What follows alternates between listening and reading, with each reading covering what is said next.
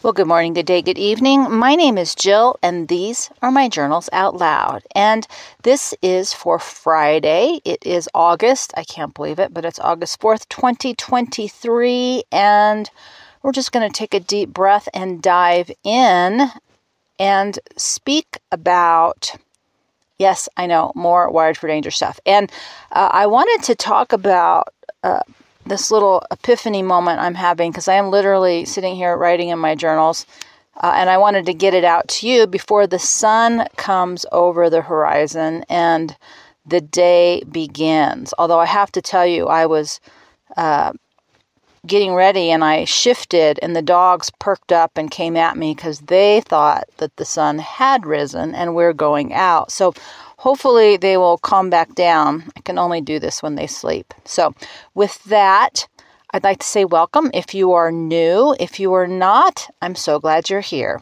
Actually, I'm so glad you're all here. And I watched a movie last night, which is kind of what's prompting this. It was called Child 44, and it was a Tom Hardy movie. And as I was thinking about that, and I was thinking about one of his other movies that I really, really liked, it was Warrior. In between then, he's played a lot of really creepy characters, and I was thinking it was so nice to have him kind of in the good guy role again, because I really like him as an actor. But when I started thinking about it, I was thinking, why do I...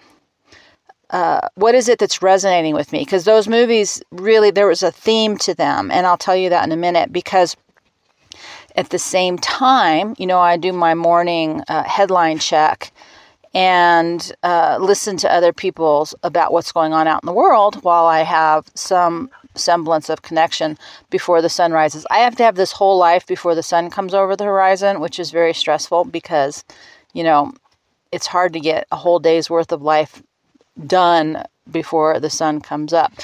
But that said, we're continuously moving right into this really totalitarian, scary place. And the movie Child 44 took place in Russia when it was the USSR. It was post World War II.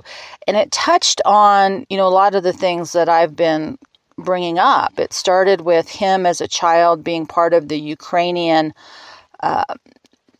famine. I don't know how to pronounce it, Holodomor. It was a period of time where Stalin starved out the Ukrainians. 25,000 people a day were dying of starvation. And his parents died, and he was in an orphanage, and he ran away, and he got picked up by Soviet soldiers, and his name was changed to Leo, and it follows his life, once he grows up and he becomes part of the military structure that enforces what we all think of as the really scary time in the USSR, where you can't breathe or you're accused of being a spy or a traitor, and the rounding up. And it's our greatest fear, right? It's our greatest fear that, oh gosh, we're going to be part of the USSR where you have a crazy person like Stalin in charge, and people are just disappeared and then tortured, and then that's the end of them, or they're sent out into some, middle of the nowhere kind of place. And so it sort of follows his process where he has to make decisions about what is the right thing to do in the face of this overwhelming pressure to conform, because under Stalin, there's no such thing as murder in paradise.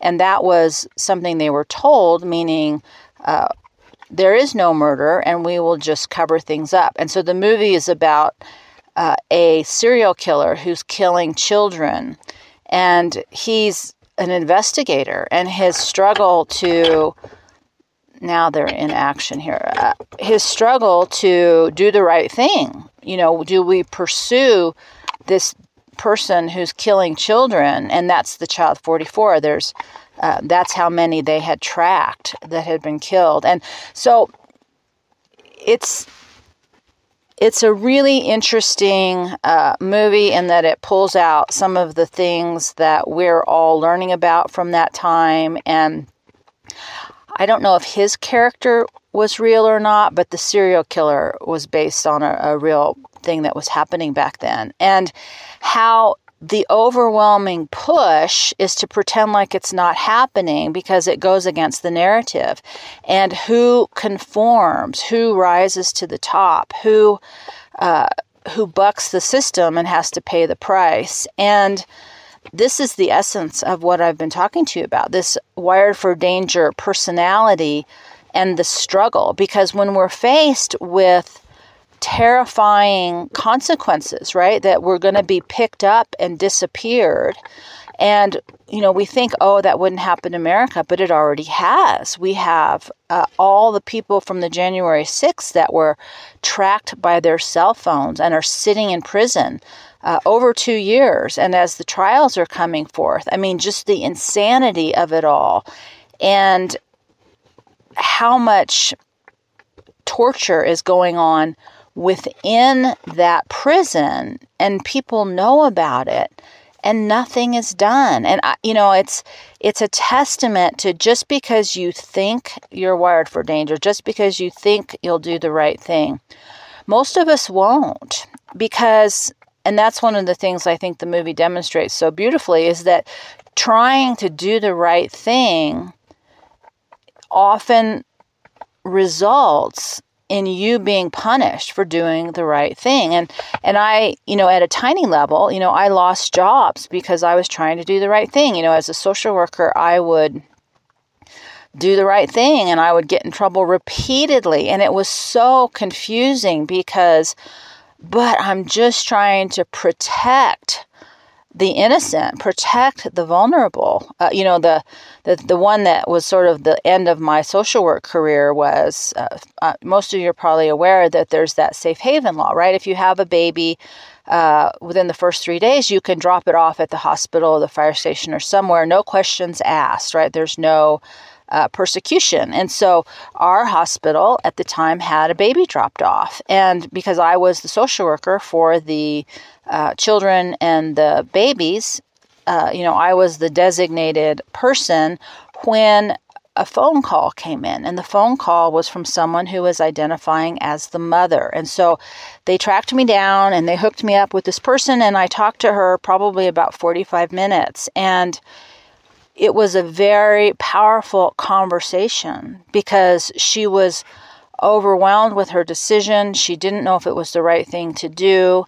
And I felt so happy that I could have this time with her, because to have to process all of that in secret and alone, she hadn't told her family she was pregnant. So I was really happy that I was in a position that I could help her. So word got out that I had talked to her. I got hauled in and written up for speaking to her because I was told I was not allowed to speak to her. I don't know in which universe they made up all these rules, right? They almost fired me for speaking to her.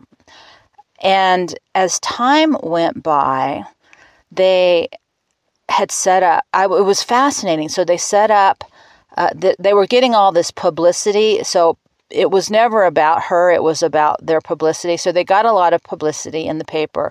Then they set up a fundraising arm through the foundation. But the money wasn't going to the baby. The money was going to them. So it was a misrepresentation.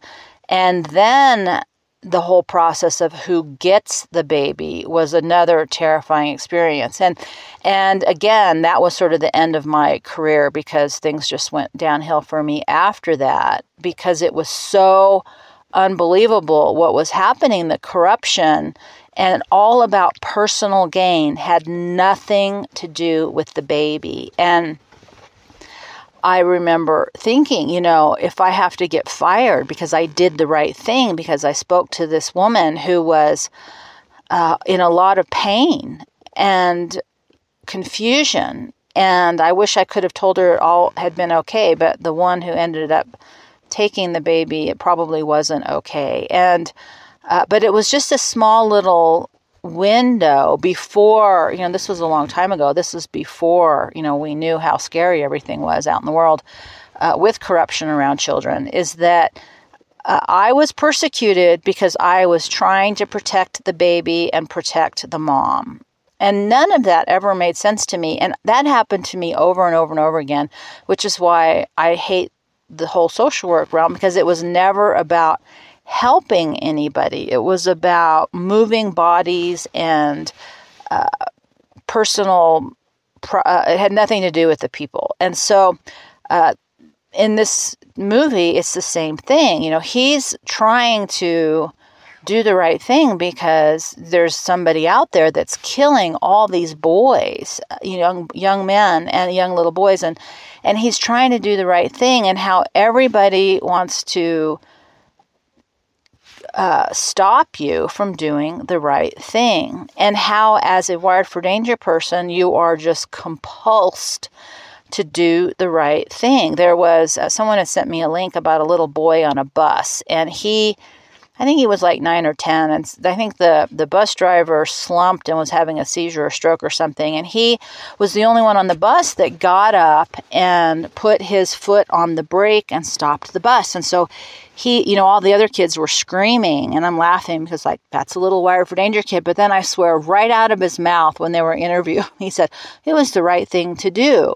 And there's just something in us, right, from a very young age where we can't not do the right thing. But in the bigger context of what's happening right now, and that's what was so interesting about the movie, is that it's as communism as we know it, from the stories and the scary stuff that we learned as history and when we were in school about the evil USSR, and watching it happen to us right now. There's this big question about what do we do? What are we focused on? How do you make decisions in a process that is going to move forward? Because we can see right now that most people are not going to do the right thing. Most people are going to freeze up or hide, run away, pull back. And that's just what happens. Because when the outcome of doing the right thing, of speaking up or anything is, you get tortured and disappeared, that's a lot of incentive to just shut up and put up. And we're at the first stages of that right now. And as we are becoming increasingly surveilled and people are trying to warn others, this is happening, this is happening, this is happening, and people are waking up to something that's happening, but it's overwhelming. What do you do in just your own tiny little life? How far do you push back? Or do you just shut down? And, that was sort of the question I had, knowing that this is happening, knowing that this is coming, and knowing that this is our time. We are falling. We are past the point of no return. We are past the point of fixing anything within our particular government and system. Do you keep fighting to try to save something that's not ever going to recover? That's the way I felt about social work. You cannot be successful from the inside. It's too corrupt. There's no ability within the system to create change so that the system itself functions. And we're that in that way in America. We're that way in Europe, in Australia, in New Zealand, right? All the places that have been safe havens for Western civilization, the big places. I don't know about some of the smaller places, but the big places, it's over. And so the question is, do we keep fighting? Do we just hunker down and hide out and wait for it to pass? Do we leave the country? Do we just shut up, or do we keep speaking out? Do we still try and warn people, or do we just keep our mouth shut and hope that whatever history we have, whether it's online or speaking with others, will pass. Because, as I'm watching this, it was you get picked up, and the first thing they torture you to do is to name names, right? If you don't give us some names, this is going to happen to you. And so people eventually would cave, and who knows if the names of the others were really doing something that was quote unquote wrong, or do you just give names out because it's the only option that you feel like you have? Our instinct to survive is extremely strong. And that question of, do I want to live or do I want to do the right thing? It's different in the heat of a moment within a crisis point. It's a little easier to try and do the right thing, I think, as a Wired for Danger person when you are in the middle of the fire, right? You run into the burning building to save the children because you just can't not do it. But in moments of quiet, in moments where there is no imminent threat other than to you, do we give up? Do we give other people up to save ourselves? And most people are tuned out and don't think that this has anything to do with them, but this is coming. It is going to happen here in some way, shape, or form. It may or may not happen to you, but there's an energy that's building, and all the pushing back, all the fighting for, I don't think is going to be able to stop it. I don't believe that we're going to be able to return. And the reason why is that it's part of our cycle. I mean, everything comes to an end. Everything transforms. And because we didn't make these decisions when there was room to self-correct, we now have to experience the effects of not doing the right thing. And the only real way that we understand what is the right thing is when we experience the effects of not doing it. And I think, that's sort of what's happening right now. And it's one of those things that we don't want to know. We want to, as a Wired for Danger, we want to be able to fight and make everything okay.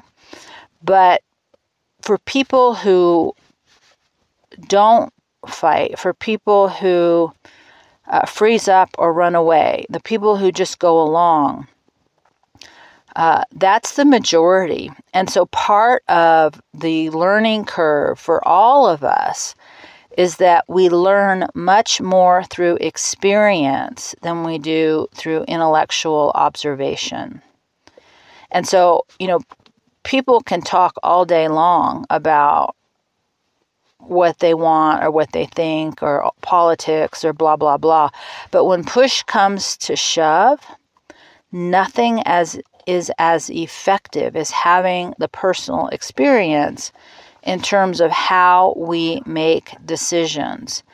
And because most of us, myself included, were checked out over the last, 40, 50 years, we weren't paying attention to what America was doing in all these other countries. Of all the things that we have been a part of by supporting through our tuning out, by our freezing up, by our not paying attention, the amount of destruction that we have and coercion that we have funded, through our taxes, through our business support, through our legislation, through our government, eventually that comes back around. And by not doing the right thing, by checking out, we are now experiencing, the effect of the decisions that we made to not do the right thing. And that's a really tough pill to swallow, and most people don't want to because, that goes back to what I talked to in the last podcast, is responsibility. Do we have a responsibility to pay attention and do the right thing? And I would say, yes, we have a responsibility, but most of us don't. because we're distracted. And distraction takes a lot of different forms. Right now it's the distraction, or it has been, consumerism and entertainment and, just lots and lots of things to focus on that don't have anything to do with anything of value. We have sports, we have TV, we have shopping, we have projects, we have all these millions of things that we can do that really don't have value at a big picture level, but they are consuming and they take our focus and our money and our time and our energy. And when they're all taken away, now you have to ask yourself, yikes, what's just happened? But in the process, we didn't pay attention. We got lost in the comfort and security of our culture. There's other ways to keep people from paying attention, and that's when you reduce them to such a core survival subsistence level. That's all you can do is focus on, how am I going to eat today? And we see that in third world countries. You control the population. You don't let them participate because the essence of their day is taken over by just, how am I going to survive? And then I'm weak with hunger. I don't have a place to live. I'm helpless, and it's too late. It's too late. It's too late. And so the reason I'm bringing all this up is not because there's a solution or an answer to it, but that was sort of my question. And as I, was watching the movie, the standout for me was the same thing I had in the last movie I really liked, Warrior, is that the standout for me of both characters he played was the process that he moved through. From being someone who was a fight person to understanding the consequences of what it is to be that fight person. And I don't like to use the word healing, but there's a healing process. There's something that happens beyond that. And that to me is this fourth stage of the crucible process. And that is, you get ready for the fight, you're in the fight, there's a post-fight recovery, right? So when you have a big adrenaline push in the fight and then you crash, that's that post-fight. Then there's a fourth stage, and the fourth stage is where the transformation occurs. Whether you're doing the right thing or not doing the right thing, the fourth stage is when you have the time and the space to kind of process it all out and choose to be different, choose to grow, choose to learn, choose to transform. And, as I was outlining the time frame on all these things, it's like we're so far away from that process collectively. We're still getting ready for the big fight. We're still in the pre-fight stage, the pre-crisis stage as a group. We're so far away from the part that I like, the part that says, okay, let's just really look at what's happening here. How are we going to learn from all the decisions that we made through this terrible period of time? And we're not even close to that process coming. We're preparing for the worst part of it. And so my question was, knowing all of this, understanding the cycle to it, understanding, having been through it myself multiple times on an individual level, what's the answer? Do we fight and do we do the right thing, knowing that we quote unquote lose the bigger fight? Do we run? If we know we're going to lose, do we check out? Do we hide? Do we shut down? Do we run away? And I ask these questions not because I have the answer, but because this is what's happening. There's lots of people that are running around trying to warn you, me, all of us, this is coming, this is coming, this is coming.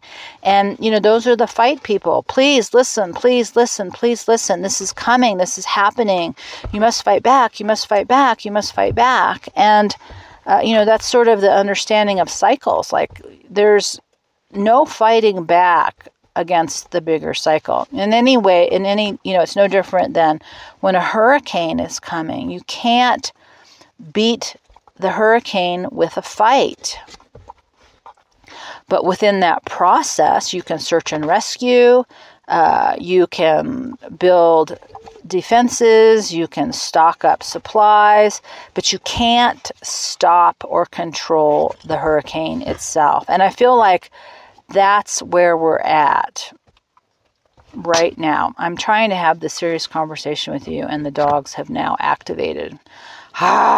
So in that respect, I don't have a solution for you, but to me, this is what the process is. This is the power of our process, because we have to make the decision about why we're alive. Are we here to experience and just survive? Are we here to experience, to learn and understand and grow? Are we here to try and keep changing it, even if we know that we don't win? Are we here to fail so that we can understand success and failure as process and not the point, right? The point being, if you don't win, then your life is a failure. If you're not rich, your life is a failure. If you're not healthy, your life is a failure, right? We have a moment to look as we enter into what I fear is going to be a very Stalinistic experience of the enforcer class. And that's what this character, he was part of the enforcer class, rounding people up to disappear them. It came to his home. Does he renounce his wife and kill her? Or does he stick with her? And knowing what's going to happen to him if he does the right thing, if he stands up and doesn't admit to a lie in order to survive. And all of us at different points in our life, are faced with these decisions. That was that moment in my job. Do I do the right thing? Or do I, try to protect my job? And, that was sort of, like I said, that was the beginning of the end, because I was supposed to be happy about the fact they were only threatening to fire me and writing me up for doing something that wasn't wrong. There was nothing about what I did that was wrong. They were protecting there were some other issues behind it. Basically, they had done some really bad things, and so in this process, so they were trying to silence me, because if I kept at it, I would have blown their cover, so to speak. So, and I knew that at that moment I was ready to lose my job, because it was the right thing to do in that moment. And I wouldn't undo it, and I wouldn't admit that I had done something wrong. And, that was, I don't know how many years ago, probably 2006. So, it was quite a few years ago before we had any taste of political pressure to admit that we've done something wrong. But it's the same process. But I could afford to do that, right? In the sense that if I lost my job, it wasn't the end of the world. What happens when we're faced with the idea of being disappeared and tortured and killed, or having our family members disappeared and tortured and killed because we didn't allow that to happen to ourselves? I mean, it's just, Alexander Solzhenitsyn talks about in the very beginning of his book, I haven't gotten very far, Archipelago Gulag, but it's actually in the opening. It's not even in the book. And he asks the question, what would have happened if we had just fought the people coming to disappear us? And he talks about how the beginning of the book is all the fear, all the people who became afraid, and the intentional way that the people were disappeared. It was at night. It was random. It was, the officers would come in the middle of the night, and they would be loud so that they would freak everybody else out. It was an intentional or organized effort to create the maximum amount of fear. And fear is what we're really talking about. It's our nervous system that responds to fear. It's not the event itself, it's the fear that the event generates. And we all have a very different experience with what we define as fearful. And so he talks about how they would come in the middle of the night, bang on the door and haul people out, in their night clothes, making a very public, fear-based event. And his question was, what would have happened if everybody came out with a hammer or a axe or a stick, and the officers rounding people up didn't know if they were going to go home that night? What would have happened if people just descended on the officers so that the officers were afraid? If the enforcer class was afraid of the people, would they have continued? And we don't know, because that never happens. Most people are not fight people. Most people are freeze and flight people. And people have to get pushed really far before you can overcome your primary default nervous system response to fear. And that's one of the reasons why I'm talking about all this. And it's not about changing everything that's happening around us so that we don't have to think about it. We don't have to learn from it. We don't have to experience it. And we can go back to a disassociated, entertained, secure state of being. That is not going to happen. We have to make decisions. And I think the more you can understand that this is happening and that it's not about stopping it so that we can go back to who we were and what we had. And we're not even going to be able to create any system that's going to never have this happen again. That this is really about us and what we do to move through it. And I won't be here to have this conversation with you at the end of it. Whether I'm alive or not, I highly doubt there'll be any kind of digital platform that we can have these conversations about, oh, okay, phew, the bad part is over. Now we're rebuilding. The fourth stage of the crucible is the most important stage, but I don't know what to do with this either, because I recognize that nobody's going to be around to talk about that other than those people who survive it. And that's why history repeats, right? We very rarely are able to take with us wisdom from our ancestors to the future so that we stop this cycle. And that's why we have cycles, because we don't learn once and then we're all done. That it's a slow process, one by one by one. And that's what, the takeaway for me, in his story was him coming to terms with who he was in the evil, how he became evil, even though that wasn't his nature, but he was trying to survive. And, at the end of the movie, it's a transfer from the old system to the new system. So now he's, from being the bad guy in the bad system, now he's rewarded in the new system. But the new system is still, in the 1950s in the USSR, and it's still communism, and it's still corrupt, and it's still scary. And will he still try and do the right thing, or will he try to survive in that system also? In movies, we think there's this ending where everything's just okay. And in real life, there is no moment where everything's just okay. We get breaks, we get time out, we get periods of respite, but we have a really long haul in front of us. And we have to make decisions in this process. And, I've been asking these questions with you and here and with myself, and with others. Like, what is going to be the right thing to do? Is it going to be to fight?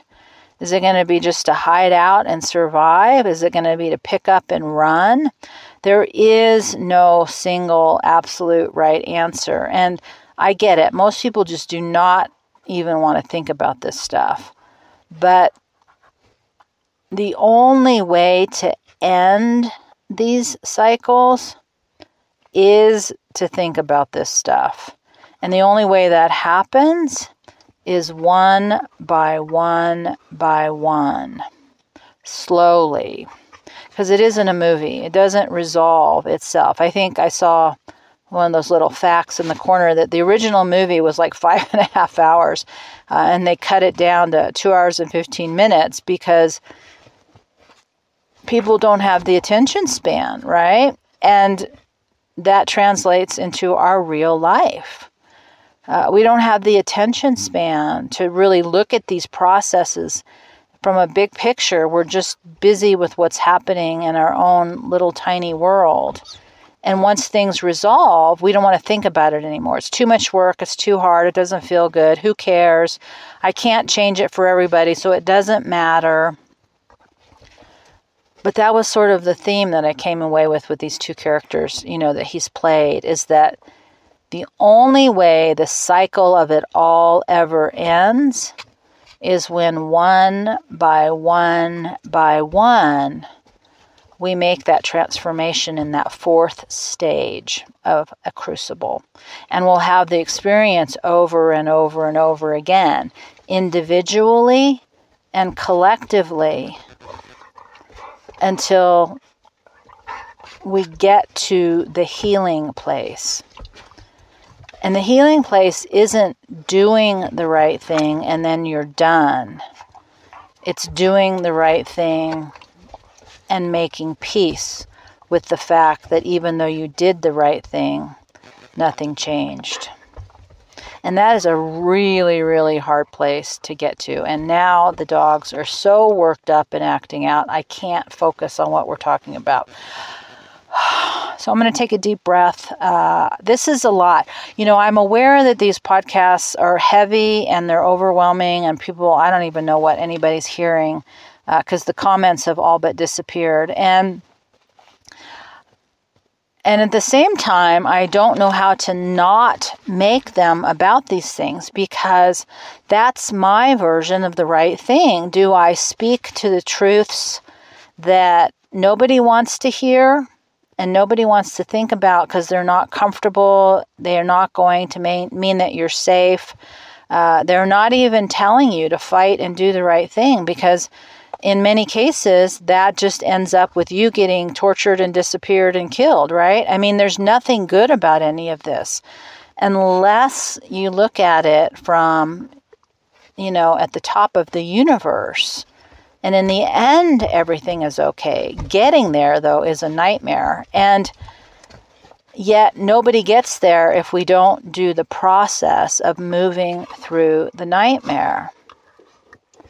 And that's a really hard conversation to have because when we're comfortable, we don't want to do it because we're comfortable. Well, I don't want to think about it. I want to watch this movie. I want to go get pizza. I want to go shopping, right? I want to watch the ball game because there's no imminent crisis. And then when you move to the crisis point, you really don't want to think about the big abstractions because you're desperate. You're listening for the knock on the door. You're trying to figure out how you're going to eat. You're trying to figure out where you can hide your money so you don't get robbed. Like, there's no good time to have these great big conversations that are ever comfortable because we're constantly moving from, I'm totally comfortable and safe, I don't want to think about it, into, there's too much going on, I can't think about it. I'm too overwhelmed with the crises in my own life to care about it. I don't have the answer to that. I just know that there's a few people who are like me that are born into the world that sit around and think about this thing. And all I can imagine is that we're trying to carry it forward, planting seed. So anybody who's still listening, the seed has been planted, and there may be a point in time where it registers and it makes sense, or you share it with somebody 10 years from now, it registers and makes sense. Because, the number one thing I've taken away from all of my 50 plus years of looking and trying to understand is that it happens one by one and very slowly, because it's not even about doing the right thing. It's about understanding the thing we don't want to know. And that is an extremely difficult process because it doesn't guarantee an outcome. It's just like when you fight to save a life, it doesn't mean that life is going to be saved. And even if you save a life, it doesn't mean that person is going to go on and be a good person. They may be the person that becomes the next Hitler or the next Stalin. There's that saying, no good deed goes unpunished. I always make the joke, like 50% of whatever little creatures' lives I try to save, I end up killing, trying to save them, in the process of trying to save them. There's just no perfect way through. But there has to be a way to make peace with the way through. And that's really, what I've tried to do with myself. And I'm trying to pass on by bringing up all these overwhelming points that nobody really wants to think about, because we are manipulated through our fear. And so the more we understand how we are manipulated through our fear, we can make decisions about how we want to move forward and define for ourselves in those moments what the right thing is. And it doesn't mean it's always laying down your life for another. Sometimes it's protecting your life so you'll be available to take care of those you are responsible for. There is no single answer or solution that makes all of this go away. There's just the cycle of it over and over and over again, and who we are in the process of it. And there's this beautiful moment that can happen, whether we're aware of it or not. You can usually see it more clearly from the outside, and that's what I loved about these two characters he played. You can see the transformation. You can see the movement within the person. You can see how the story created the change that moves all of us forward by choosing to do the right thing, whatever that is, whatever the consequence.